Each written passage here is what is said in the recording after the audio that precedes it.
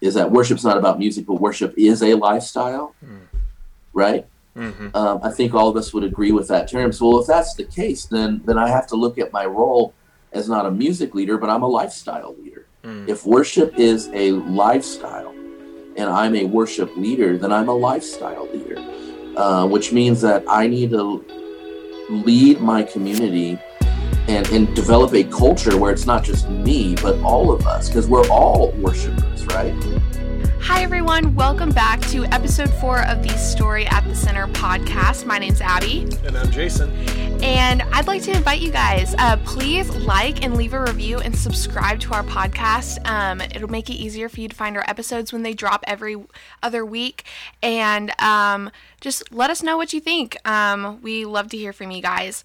Also, we have a fun feature that we are able to bring in voicemail messages. So if you guys have God stories that you would love to share, please do. We want to hear them. So you can leave us a voicemail message at the launch page for our blog, which will be linked in the show notes for today's episode.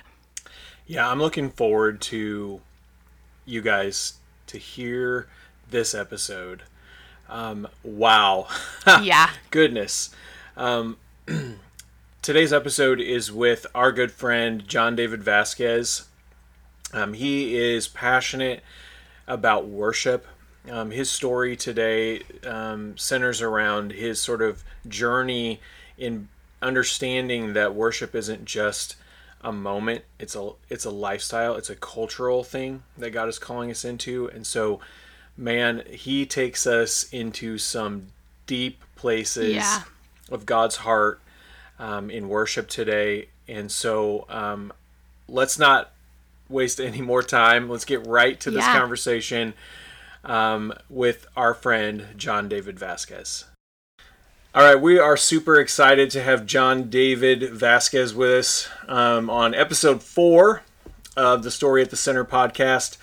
John David, thanks for being with us. Why don't you give us just maybe like a 50,000 foot view of like who you are, what you're doing, what God's got you, where God's got you right now, and just to sort of start off the conversation. Absolutely. Well, I'm happy to be invited on the podcast. Thank you so much. Right now, I am doing a few things. I am a worship pastor at Austin Christian Fellowship. Love it there. Great community. If you don't have a place in Austin, Texas that you currently attend church, I highly recommend Austin Christian Fellowship. Great community of believers there. I'm also the director of a ministry called the Heart of David Austin, which is a group of radical worshipers and intercessors that have shared vision and values that come together in the city to help advance the worship and prayer culture. And that looks like a few different things. It was pre-COVID, primarily a school of ministry. Currently, it looks more like us helping behind the scenes kind of facilitate worship and prayer events and guest speakers and artists that travel through Texas, specifically the Austin area.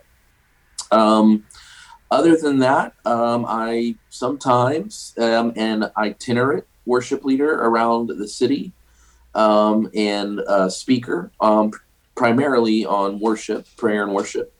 And I also do some peer coaching and mentoring with worship leaders from time to time. And I'm also a very, very passionate sneakerhead.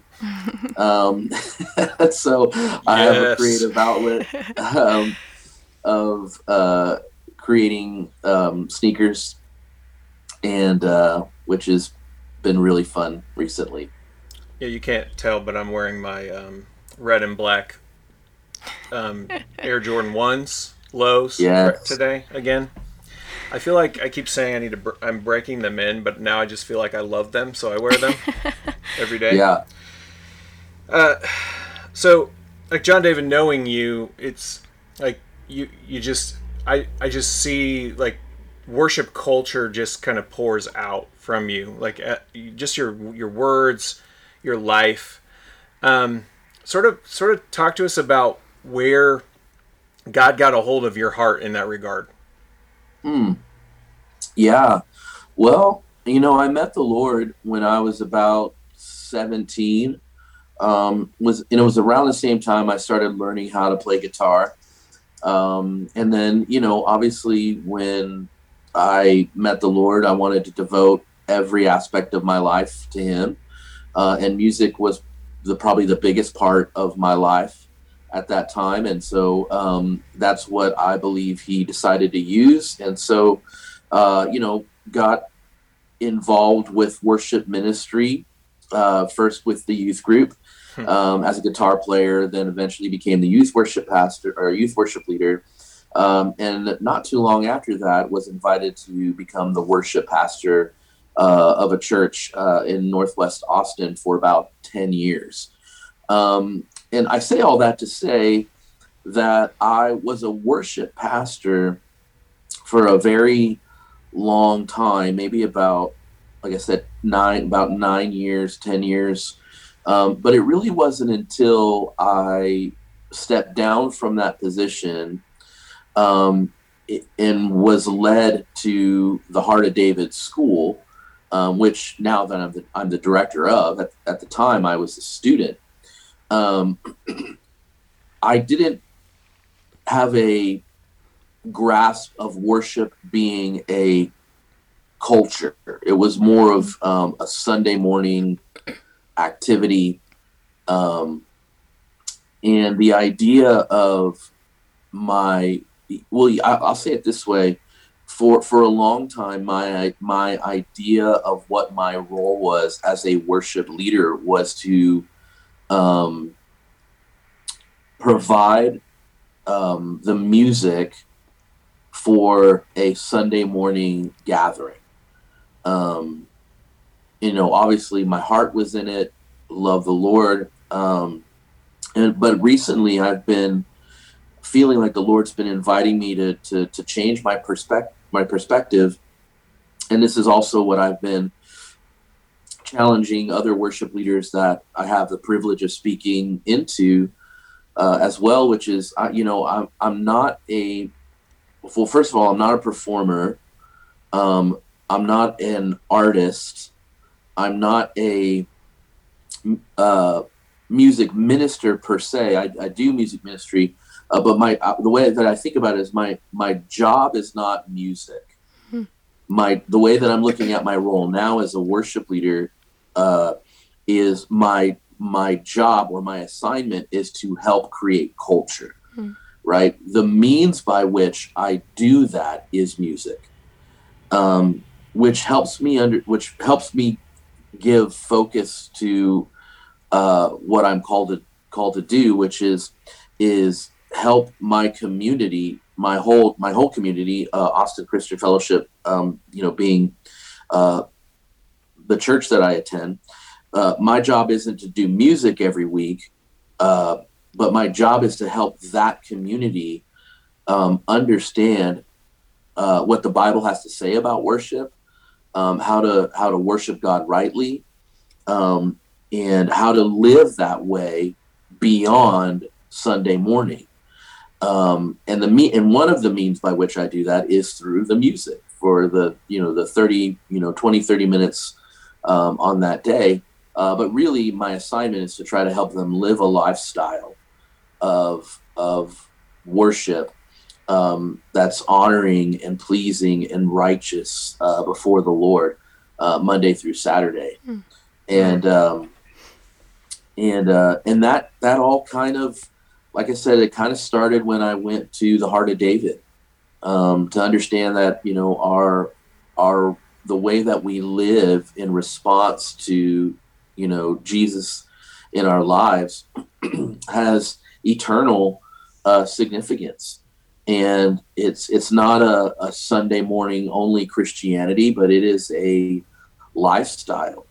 And so this is another way I could talk about it is a lot of times in the church, we say, well, I think we all can agree, that in the statement that, well, worship's not about the music. We say that often, but sometimes I feel like we say that and we know that's the truth, but sometimes our action still puts the priority on the music as the main way that we understand what worship is. Yeah. But I think all of us would agree, even at least in the sentiment or the statement, is that worship's not about music, but worship is a lifestyle, right? Mm-hmm. I think all of us would agree with that term. So, well, if that's the case, then I have to look at my role as not a music leader, but I'm a lifestyle leader. If worship is a lifestyle and I'm a worship leader, then I'm a lifestyle leader, which means that I need to lead my community and develop a culture where it's not just me, but all of us, because we're all worshipers, right? Yeah. We say this in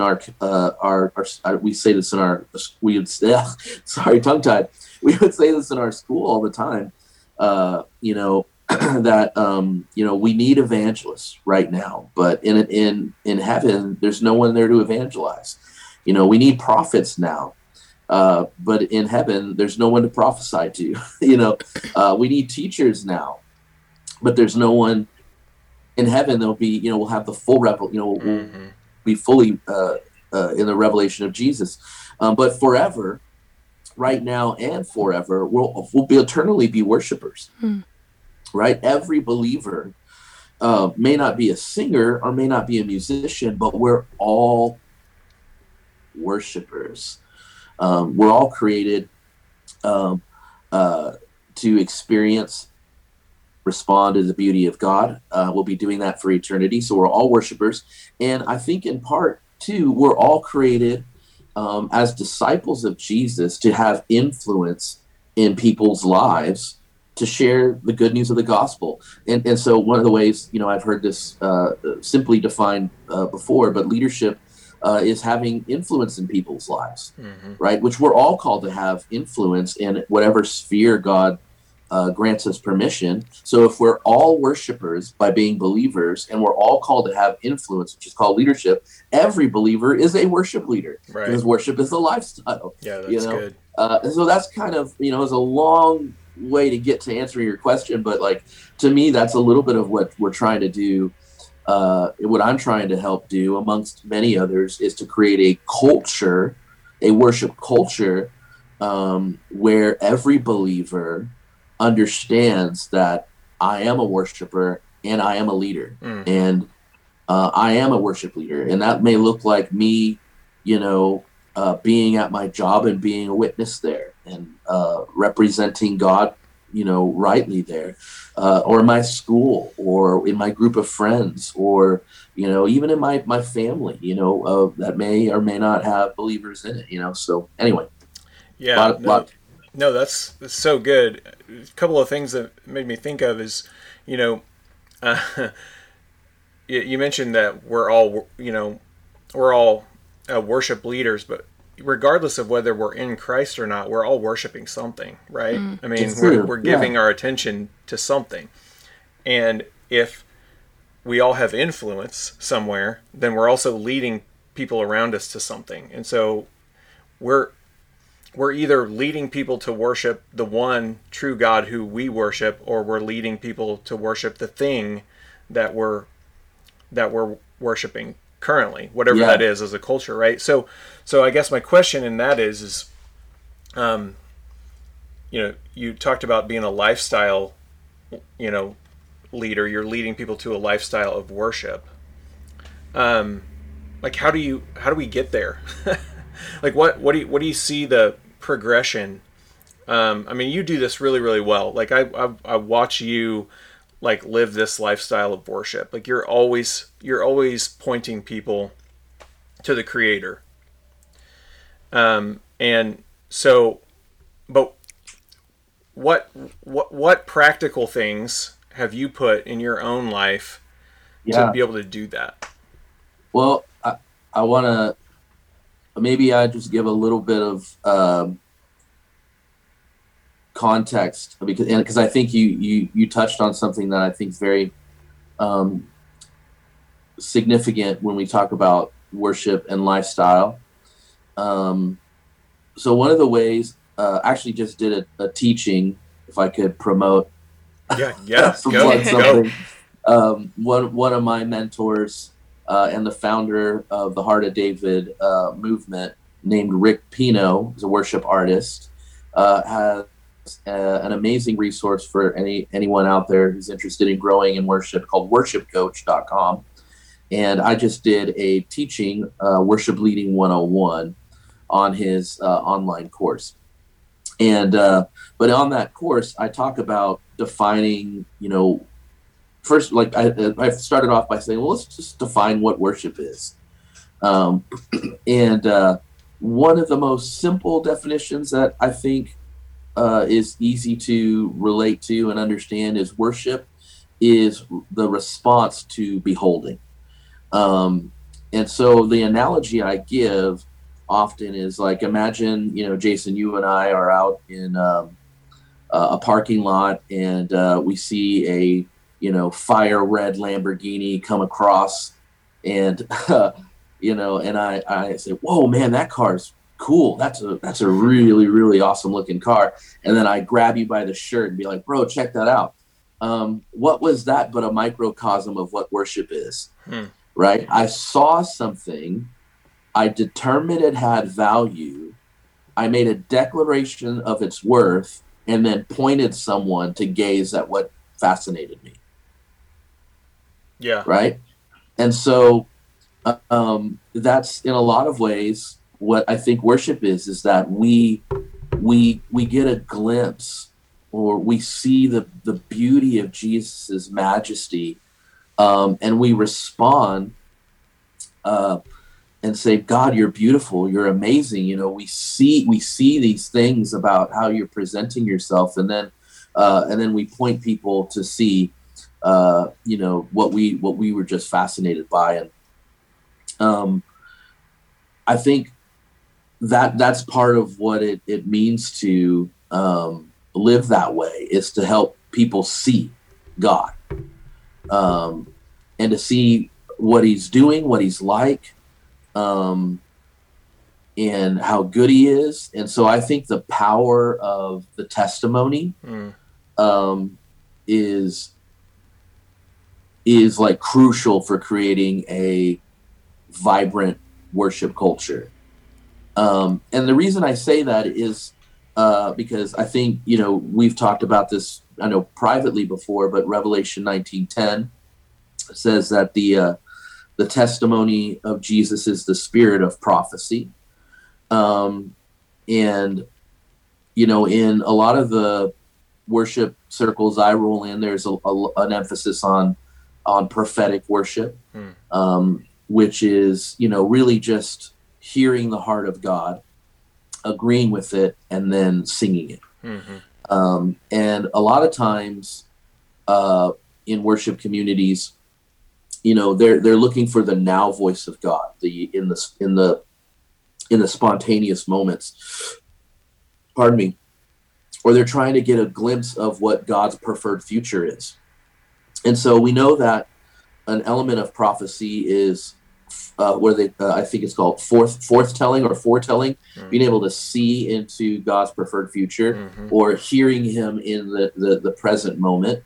But if we look at Revelation 19:10, it says that it's the testimony of Jesus, which is the already completed work, is the spirit of prophecy, the essence of prophecy. So I wonder if the essence of prophecy is more rooted in the past than it is the present or future. Right.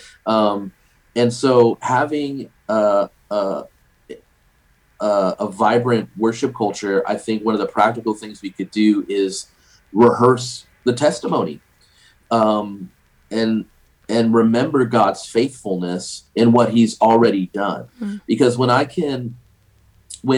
we as leaders in the body of Christ can help the body remember God's faithfulness and goodness, and how he's already overcome in your own personal history, then when you do that, when you begin to think and remember, right, the the people of God had other ways that they practically did this. They built what they called Ebenezer's or memorial stones, just symbolic monuments that would help them remember how God came through for them.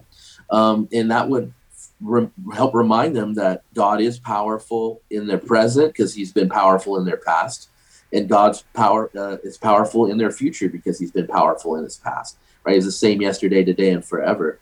And so when we do those in our hearts, when we rehearse the testimony, we remember God's faithfulness in our lives, and we take inventory of our personal journey with him and says, God, you know what? You have been good in this way. You did show up and pay that bill. You did restore that relationship. When you focus on those long enough, it actually, what ends up happening more often than not is that it begins to well up within you gratitude and thanksgiving. Yeah. And we know that according to Psalm 100, that the beginning of the procession of worship to encountering God is thankfulness. You enter into his gates with thanksgiving. Yes. And nothing can, like, I say nothing, but what I mean is that remembering what God has done is one of the fastest ways to become thankful and grateful. And then when you do that, when you begin to thank God for what he's already done in your life, or when you celebrate what he's done in someone else's life, like I said, it begins to well up within you gratitude and thanksgiving. And you make those declarations like, God, you are good. Thank you for doing that. Thank you for providing for my family. Thank you for healing my kid. Thank you for, this thing or that thing. It's really easy then to begin to turn that into worship. Say, God, this is what you've done, but you provided that meal, but you did that based out of who you are as the provider. So I worship you as the provider. God, you healed. That's something you did, but it's tied to the nature of who you are. You are the healer. So I worship you as the healer. Even right now I'm feeling Come on. I'm feeling it, so I think remembering is so powerful. And that's a very practical thing that we can do to develop a lifestyle of worship. And if we could get our whole Christian community to have a value for the testimony, then we begin to create a culture of worship. Yeah, for sure.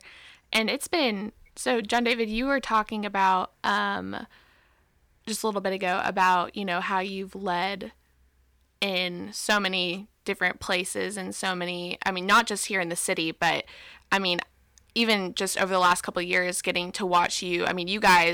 You took a group of Heart of David students to South Korea and got to worship over the lookout from South Korea of North Korea, and just getting to see and hear about all the things that happened just from that was so cool for me.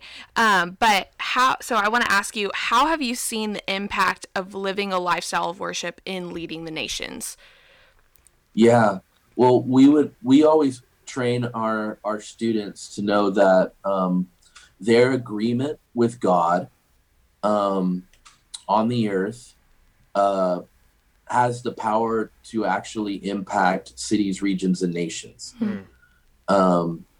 We believe that. Malachi 1:11 is a huge verse for us, which says, from the rising of the sun to the setting of the same, my name will be great among the nations. And in every place, incense, which we sometimes equate to prayer, and burnt offerings or pure offerings, we often equate to worship, will be given unto my name, says the Lord. The Lord makes a vow unto himself in Malachi 1:11. He says, one day, every place on the planet, there will be prayer and worship, pure prayer and worship, the right kind. You're right, Jason. Come on. Yeah. Everyone is a worshiper, a worship leader. Right. It's just what God are you worshiping? That's right. And how good is your leadership?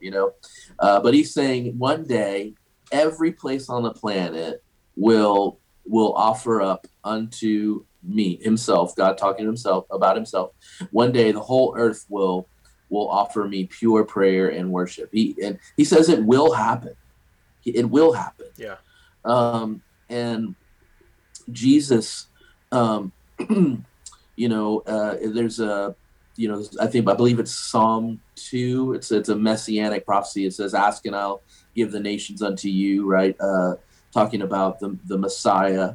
And so the nations are the just reward for the wounds that Jesus suffered. And so every nation will be his. We know in Philippians it says one day every knee will bow, every tongue will confess that Jesus Christ is Lord. So that's like every tribe, every kingdom, every place on the earth. I'm just trying to give like the whole earth will be God's. The whole thing. And it will worship him. It will worship him. And so and we're just crazy enough to believe that in our community, say, God, we agree with you. Yeah. And in our agreement, we want to help. We want to partner with you to see you get your reward. And that looks like the whole earth worshiping you rightly. And so we often would go to the nations and travel and just worship the Lord among the nations. In a way, we say this all the time again in our community. We're always always crying out to the Lord for him to answer our prayers. But who's passionate and wants to pour themselves out to answer God's prayers? God says, one day the whole nation will worship me rightly. And we're saying, yeah, God, we agree with you. Yeah. We want to help see that happen. We want to make sure we want to give ourselves unto that being fulfilled. And so we'll travel to the nations and we'll worship among the nations and with the people among those nations. And so one of the cool stories, we have several, but you mentioned South Korea. That was an awesome story. And so we and our team were there in South Korea, leading worship at the Overflowing Church in Seoul, South Korea. Beautiful church. K-pop worship is awesome, y'all. It's so good.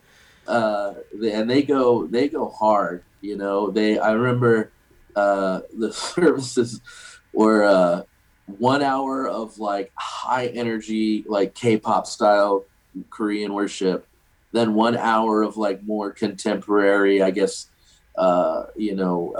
contemporary praise and worship, then an hour of teaching, and then another hour of like high energy K-pop worship. So awesome. Every service was like 4 hours long, and they had multiple services a day. And so they're very serious about their love, and church is like an event. And everyone's 100% in. It's beautiful. It's very beautiful to be there. You gotta eat your Wheaties though if you're gonna roll, because they go hard. But yeah, so one of the cool testimonies that came out of that trip was, we had been doing ministry, in the city for about, I think, 3 days, and this is maybe the last day. The fourth day was the last day before we were going to head home back to the United States. And so that last day, there wasn't a lot going on. I think it was like a Monday. And so we were just more or less kind of like doing a little bit of sightseeing, but we would always like have our instruments with us. So that way we can just at any point, if we're feeling led, erupt into a song or some sort of declaration of the word of God over the nation. And so the people that we were with kind of got us as close as we could safely to the border between South and North Korea. And they led us up this mountain that kind of, again, just kind of straddles the border. And obviously we were completely safe. We were not going to get it anywhere near. They weren't going to lead us anywhere near a place that would have been a place of danger. But they led us up to this clearing on the top of the mountain where there was this decommissioned helicopter landing pad. And from up there, from where we were at, you can kind of see over the river into North Korea. And so we thought, you know what, this is a perfect spot. We could actually, we've been pressing in for the nation of South Korea. But the reality is that, that used to be one nation. It's divided in two, and there's, there's obviously there's been hostility, and um, you know, there's just been a divide there against brother. Right. And and I know, and we just knew that grieves the Lord's heart. Mm-hmm. We know that from the stories that we've heard over the years. There's families that have been separated because of that divide. There's countless lives that have been lost because of this divide. And so we just began to just grab our guitars, and we just began to just worship over the nation of North Korea. And we couldn't be there in person, Right. obviously, but we knew that just like the centurion, right? The centurion knew that the power of God wasn't limited by any boundary. Right. Or you know what I mean? And so we just said, God, we bless the nation of North Korea, God. We're just crying out. We just began to sing over them and ask that the Holy Spirit would move in such a way that there would begin to be restoration and redemption between in the relationship between North and South Korea. And then we just began to sing that song, Great Are You, Lord. And there's that section of the song that says, and all the earth will shout your praise, our hearts will cry, these bones will sing, great are you, Lord. And so we just began to declare and said, all the earth, again, that Malachi 1:11, not just South Korea, but North Korea too, God, because that's part of the earth, and you're going to get it. Yeah. You're going to get the worship of North Korea someday, and we just say yes to that.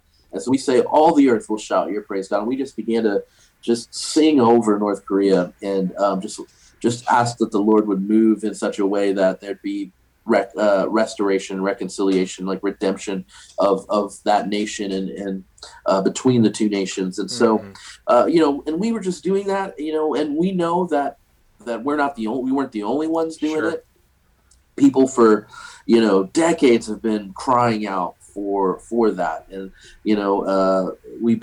we were just adding our voice to the chorus of voices that are going up before the Lord on their behalf. And so we do that, and we feel like, okay, all right, we feel like we're good. We feel like we came, and that was part of our assignment. When we begin to pack up and get ready to head home. And so I'm in the airport in Seoul, South Korea, getting ready to head home back to the United States. And I'm on my phone, just kind of in some downtime. And I'm flipping through, just whatever.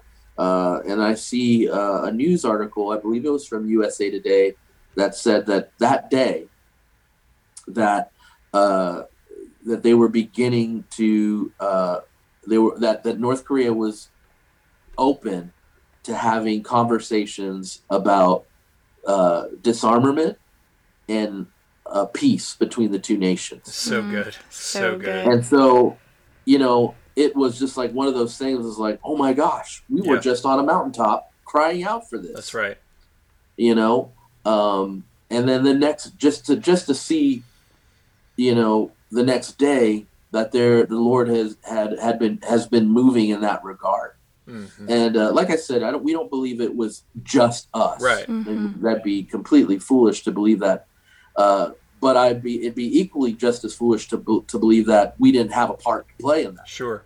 And so, and then you kind of have seen some of that progress positively in the time since then. Yeah. It was just kind of great to see the Lord move like that. And we have so many stories of us in the nations worshiping the Lord, agreeing with His heart for that nation, for that people, and seeing Him show up in, honestly, like radical supernatural ways. Yeah. It's been cool. So, and I say this because I think that I use the phrase the normal Christian, okay? But I think that's the way most people see themselves. It's like, how does the normal Christian who just believes that, I'm going to do this hour on Sunday, and Then I'm going to go and do my week. I'm going to go back to work, and it really has nothing to do with what I did on Sunday. Like, what would you say to that person who's listening to this and going, okay, well, John David gets to travel the world, at least pre-COVID, right? Gets to travel the world, and I travel now via the television and National Geographic, like documentary videos. What, but that's not the life I'm living here. Sure. How does this relate to me? What can God really do? What would you say to that person? Yeah, I would say that the same God that moves supernaturally on behalf of all these nations that we visit is the same God that can move powerfully, miraculously, and supernaturally in your office, in your classroom, in your home. He's the same God that parted the Red Sea, is the same God that cares about your finances. One of the things that one of the books that we assign our students, and it's funny, we actually have one of our worship leaders on staff at ACF, Candy. She's actually reading this book right now. It's called Practicing the Presence, by a gentleman named Brother Lawrence. And essentially, right, it's learning that the presence of God is something that's accessible beyond the four walls and the 1 hour time slot once a week. And I remember hearing a pastor say this once. He said that the Holy Spirit, often in Scripture, and the Holy Spirit being the part of the Trinity that is moving on the earth right now. We know that the Father is in heaven. They all are. I'm trying to make sure that I get my theology correct. I don't want you to have to try to answer a bunch of emails. But we know that the Holy Spirit is the presence of God moving. He, like you said, he's an ever-present help in time of need. He's the comforter. He's the one that's, on the earth, empowering the believer to advance the gospel of Jesus. But often this pastor had said before that often in the scriptures, the Holy Spirit is likened to a dove, right? This skittish bird by nature. And he says that if a dove landed on your shoulder and you didn't want the dove to leave, that you would take every step with the dove in mind, right? Like you wouldn't just jolt too quickly because it would get frightened and float off. But you would, if the bird landed on your shoulder and you wanted him to not just visit but abide, then you would be very mindful of its presence, and you would make steps accordingly to keep it there and remain. Yeah. Right. And so, if the Holy Spirit is like that, or the presence of God is like that, then I think there's a similar approach of our attention. I would say attention and affection, and being ever mindful of the Lord's nearness. It is a great way to start. Yeah.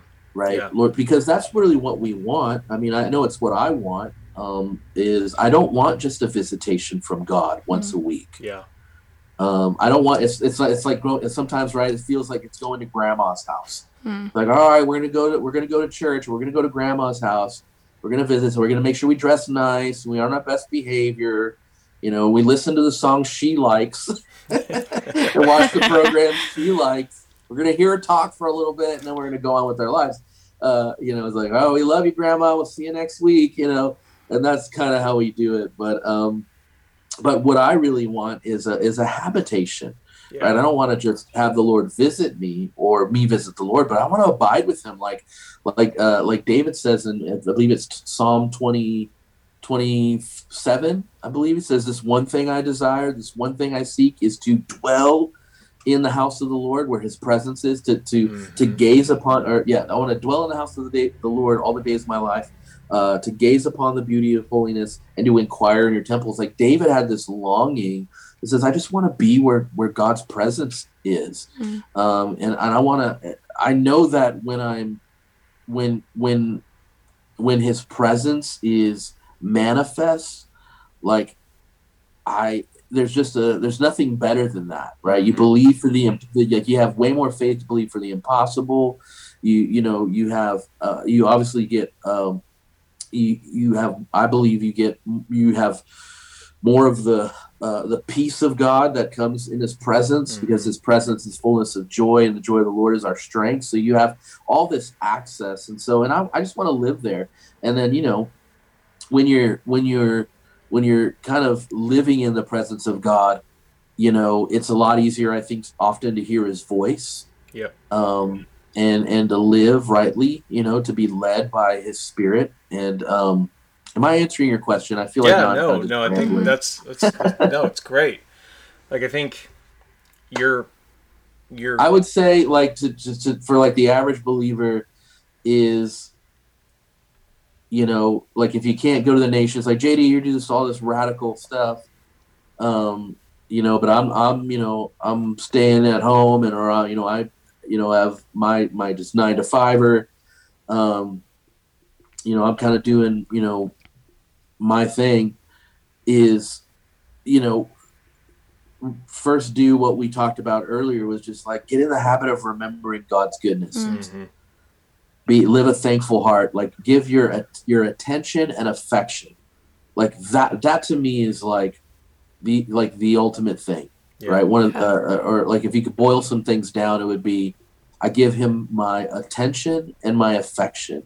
If I can learn to live that way, then I can live this lifestyle of worship, because when I put my attention on him, whether that's what he's done, what he's doing, or what he told me he will do, and I know that his ways are better than my ways, and his thoughts and his plans for me are good, then it will well up gratitude within me. And if I take that and push it further from just gratitude within my heart into a declaration of his worth and value, and begin to worship him, the Bible says in Psalms 22:3 that he enthrones himself, or he inhabits, he dwells in the praises of his people, and that's where he begins to manifest his goodness. And so I'm really just, if I want to live a lifestyle of worship, I'm really just a thought away from it,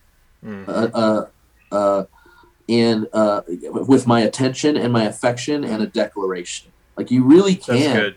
Like we say it all the time, right? In our community, it says in Psalm 22:3, it says that the Lord is enthroned on the praises of his people, which means that any room you're in can become the throne room of God. Right. Yeah. That's right. When you begin to worship him. Yeah. Like, you can literally step into the throne room of God. And here's the thing, where God's throne is in heaven, right? Yep. And there are things that are not allowed in heaven, like depression. Right. Right. They're just, because those things don't exist in his realm. Right. They just don't. They don't have access. They don't have permission. They don't have power. That's right. And so, like, one way I feel like we could displace sometimes those things that we struggle with is to invite the presence of God and establish his throne in our worship. And any room, like I said, can become his throne room, and then he'll take his scepter and be like, nope, that doesn't belong here. Get out. That doesn't belong here. Get out. Yeah. A superior kingdom has entered the room. That's right. Yeah. You know what? One of the things that you said, it made me think, I had a Bible teacher share with me once this thought, and I've never forgotten it. And he said, before you contemplate going across the globe, you need to make sure that you're willing to go across the street. And like God's desire for the attention of the person who has not yet given it to them, that live at the end of your cul-de-sac, is just as important as the person who's not yet given them his attention in North Korea, right? Yeah. And so the person who needs to start with giving him our attention is me, right? Is you, is, us, right? And when we do that, and we're we're creating his throne room, right? Then we hear his heart for those people who are around us, right? And that's what I'm hearing. That's what I'm hearing you say, right? That like that's what it looks like, and we've done ourselves and God such a huge disservice in putting him in that 1 hour box on Sundays. Yeah. And that's what I love about what you're doing, John David, is the emphasis of like, hey, like you can do this. You can do this, and God has called you to do this in your workplace, in your home. Yeah. What's cool about that book, Practicing the Presence, if your listeners ever have an opportunity to, find that book, it's not very big, and I don't think it's very expensive. But it talks about like Brother Lawrence, I think like one of the stories, if I remember correctly, he's just washing pots and pans, Yeah. Yeah. Just what we perceive as the mundane Right. could actually be full of the supernatural encounters with God. And it's just because his attention or affection, he didn't have John David or Chris Tomlin or Hillsong leading worship for him, trying to help. He just had his attention and his affection for the Lord was just always directed to his heart. And I think because of that, the Lord would always draw near, right? The Bible says, if you draw near to me, I'll draw near to you. That's right. Yeah. And the Lord drew near to him often because he was always drawing near to him with his, like you said, with his attention and his affection. Yeah. And it had an impact on everyone around him. Yeah. Oh. Go ahead. No, I love that idea that you can literally be doing anything and it can be worship. Like, it doesn't have to be singing or, and I kind of connecting it back to what you said earlier about not all of us are going to be singers and, musicians, but all of us are worshipers, and that it doesn't have to be singing a song to be worship. Like, I think about it often. It was just like, I'll sit in my room and do my homework, and that can be worship. And it just like, it sparks a fire of just like, I can literally worship the Lord in everything I'm doing. And as long as we are, drawing near to him and just giving him our admiration and attention, that can be worship. And I think that's just so cool, and something that a lot of people don't understand. And it's, once you do understand that, like, it's so rich and like, it's a game changer. Yeah, for real. Yeah. One of the things I've been trying to do, as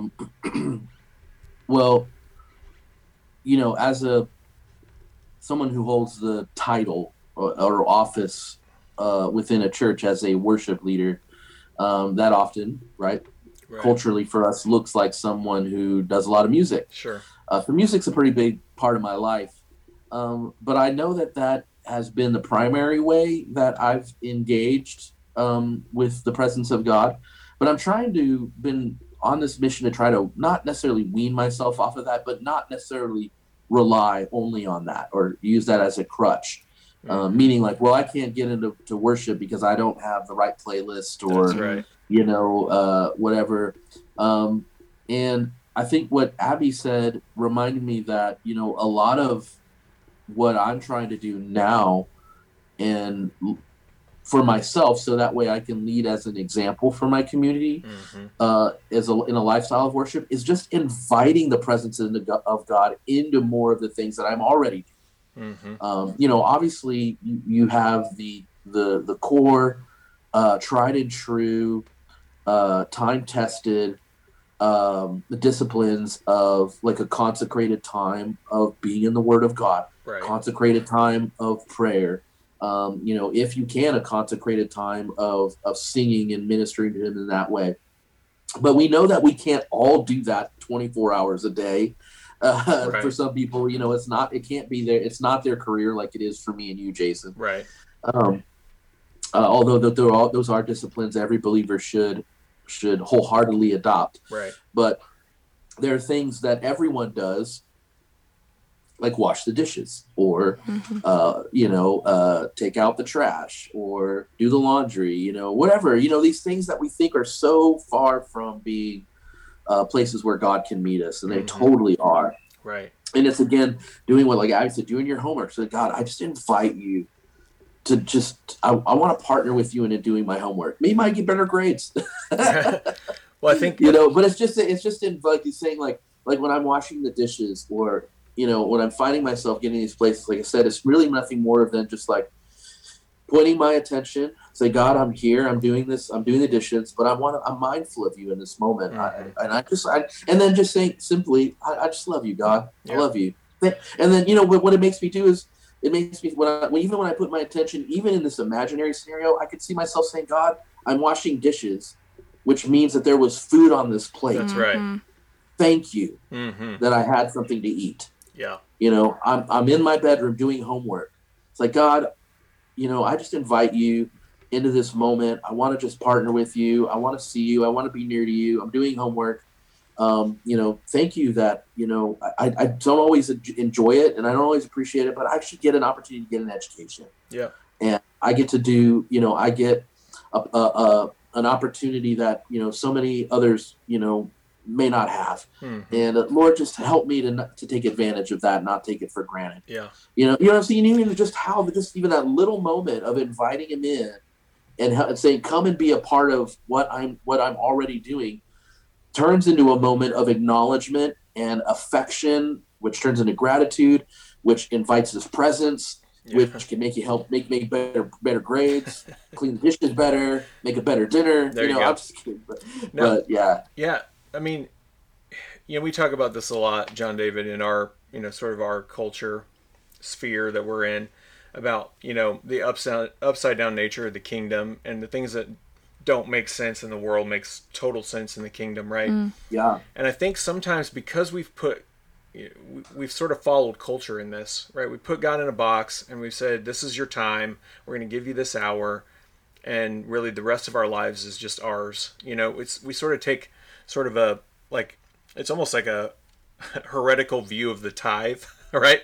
Right. And where we're going, hey, I tithe that time to you, God, and I'm going to take the rest for myself, and I'm peace out. Have a good week. I'll see you next week. But what we do when we do that, and we're not doing what you just talked about, and inviting God into those, quote, mundane things, is we actually miss the deeper places of God's heart. Right? Yeah, we're missing intimacy. We're missing parts of his character that we haven't yet learned because we don't know him there. We don't know him in that part of our lives. We don't know him. Yeah. We don't know him in the laundry. We don't know him. Right. Like what could he reveal about himself while you're studying biology? Yeah. I bet he could reveal a lot. What could he reveal about himself when you're studying, like for Abby, once is going to become an elementary school teacher, about how to reach the kids, right? How to really have a connection with them, right? In her education of that. And I just think we're missing part of who God is, part of his heart, when we don't invite him into those things that we just think he doesn't, we don't want to bother him with that, or this is my time. They're sort of extremes, but that's sort of where we live our lives sometimes. So, man, so good. As we wind up, I sort of segue here. Like one of the ways that you have, started expressing some creativity is through, like doing custom sneakers. And, we talked about it earlier, like, I like to believe that sneakerheads are closer to Jesus just because it helps me justify some of the expense and costs of that habit that I currently have, and what that's like. But just talk about that a little bit, like you're talking about, like, you've sort of given yourselves, you've given yourself permission to explore different things and not just stay in that one lane of worship as music, right? Like, how have you seen God show up in, sneakers? Yeah, well, I think it's important for me to say that I've always needed multiple creative outlets. So obviously, music is a very powerful creative medium, but I do that quite often. Right. But when I get home, I tend not to just only reach for that, and so I've needed to find other means by which to explore creativity. At one point, it was guitar pedals. I would make boutique clones or replicas or rehouse electric guitar pedals, and that was actually a really great way to get to meet a lot of the Christian artists that I have friendships with now. Was I would make them their guitar players or the artist a guitar pedal, custom guitar pedal, and it was a really great way to bless those that are serving in the ministry, and then now it's kind of shifted into sneakers. And I gotta again give a shout out and thanks to my one of my mentors, Rick Pino. He's a huge Jordan 1 fan. Yeah, he's got a lot of really nice ones as well. And so for a while there, it was Adidas primarily for me, and I kind of snubbed my nose at at Jordans, thinking that they were just whatever. And then I put a pair on. I was like, wow, all right, I see the hype. That's great. But yeah, again, it just started with an affinity for them, just like guitar pedals. It was like something I bought and that I used. And then it turned into like, I think I could try to do something with this. And I would watch some videos on, how to clean them. And then that turned into, customs. And then I would get really kind of in the weeds on YouTube, just like looking at all of these different things you could do to make them unique. And express yourself on the canvas of these shoes. Excuse me. And so I just started experimenting with it, and decided, well, I'm just gonna go for it. And so I bought some paints, and I, watched the YouTube tutorial videos that are out there, and just started experimenting with it, and it's a very expensive experiment. If you mess up a pair of like, $100, $150 Jordans, that's really hard to you got to make sure that you're really into it. You're okay with losing some money if they get screwed up, or that you're okay with wearing them. If they don't come out great, know. And so that led me into then I just started getting in deeper and deeper. So I bought an airbrush and bought all then started trying to get even more creative with it, and it's been great because people will often, stop me out and about, say, "Hey, man, oh, those are nice shoes," because they'll recognize them because they're unique and they pop, And I was, "Oh, thank you." And I said, "I did," and I get to say, "I did it myself." And they're like, "Wow, you actually made those?" Like, "Yeah, I do that for fun." And and what's great about it is that it's a beautiful. What's the word I'm looking for? Not coincidence, maybe not coincidence, but or consequence. It's a byproduct. It's just a beautiful byproduct that the shoes. Again, it's kind of like a worship thing. They saw it. They determined it had worth, and then they made a declaration. Wow, those are cool shoes. Right. And so which then kind of created an open door. Right. And then I began, and even in that just a little bit of an open door, I get the opportunity to eventually, share about who I am and who God is. Like, "Oh yeah, I made these. Oh, that's really cool. That's really awesome. You make shoes?" Like, actually, no, I just do that as a hobby, but I'm a worship pastor. Worship pastor, what's that? I get to lead, all, you know what I mean? It's right. Like, yeah. It's just a way to, if it creates an opportunity to have a dialogue or relationship with person in a non-threatening way, then I'll take that. Yeah, heck yeah. Yeah. Now it's developed into this thing most recently.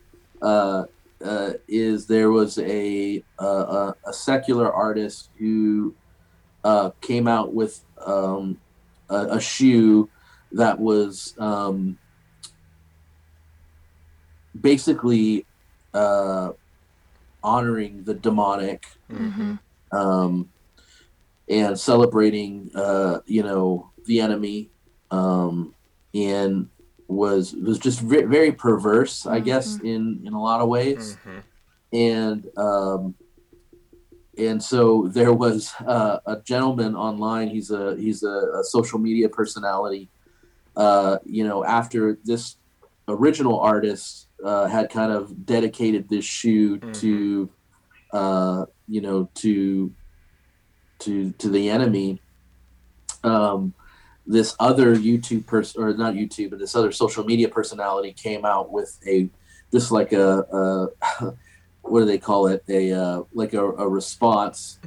He said he made a Chick-fil-A version because he knows within the the Western Christian communities, Chick-fil-A's very synonymous with Christian culture because of their values. And closed on Sunday and all that stuff. Sure. And so he just did it as a response. And somewhat of satirical, kind of just a spoof, just being silly. They weren't ones he actually made. Right. Like the original artist, he had made some shoes dedicated to the Satan or to the devil, and this other social media personality just did a photoshopped version and posted it on social media about Chick-fil-A having a version that kind of balance the scales, counter, and so and everyone was just kind of thinking it was very silly and just kind of just a fun little thing. And then I went home and I was like, you know what? I think I'm actually going to try to make those Chick-fil-A shoes. That's awesome. And so I bought the all white pair. I actually think they had the kind of the sole of the shoe actually looked like the Chick-fil-A sauce already, so I kind of bought it with that. And then I just made the version that the guy did the Photoshop version of online, and I kind of made it my own. I couldn't make it a one-for-one replica of the Chick-fil-A shoe that he did in Photoshop, but I think I got pretty dang close. And I wore it. I took pictures of it and tagged, hashtag Chick-fil-A, hashtag, custom kicks, hashtag, the brand name of the shoe. Right. And then I wore them on Easter Sunday. Yeah. So Easter good. Sunday. It was so good. Well, I'll put a link to that post in the show notes. So there you go. Yeah. Give you some crazy, more hits. And I was I knew I had a feeling that it was gonna get some attention. Right. Especially from my friends. Sure. People that are Christians and have kind of been following a little bit of it, or sneakerheads, and so I made sure that in my comments that I said,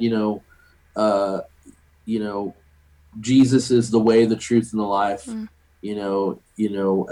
then I think I quoted John 3:16 because John 3:16 is stenciled on the shoe, right? So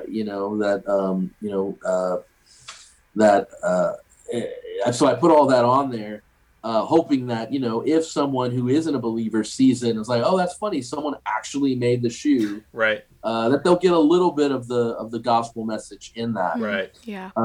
And lo and behold, man, that was 2 weeks ago that I posted about that shoe. Yeah. I'm still getting likes on it. Wow. It was trending at number one, I think, for at least maybe 2 or 3 out of the 5 or 7 hashtags. Wow. Number one, but, right. But at least the top 10 of all of them. Right. And I'm still getting likes 2 weeks later on that shoe. So it really made an impact. Yeah. Mm-hmm. And I'm just glad, that and most of the people that are liking it, they're not my friends. Mm-hmm. They're meaning that they're not part of my friend group within the social media. Right. I obviously would love to be their friends, but they're not people I know. Let me put it that way. And so that means there's a lot of people that are clicking on that shoe, which is just a creative outlet for me, that obviously wanted the gospel message to be a part of. So I invited God into that. That's right. Into that process. And now I got to believe that people are getting touched even in some small way, that they're pressing on, the picture of that shoe and following where it leads them, and they're getting to hear a little bit of the gospel. That's good. For and sure. every either they like the shoe or they like the message, I don't know, but at least they're getting, the shoe has been a means by which to lead people hopefully into encountering Jesus. Yeah. Well, John David, thank you so much for joining us today on the podcast. It was so good. So and rich. I love worship, and it's my, I feel like a form of intercession for me as well. And so I'm glad that you were able to share just deep about worship and what it means and all those things. It's been so good. Thank you everyone for tuning in and listening this week. I hope you guys took away some great stuff from what John David was sharing with us today, and we'll see you guys in our next episode. Bye guys.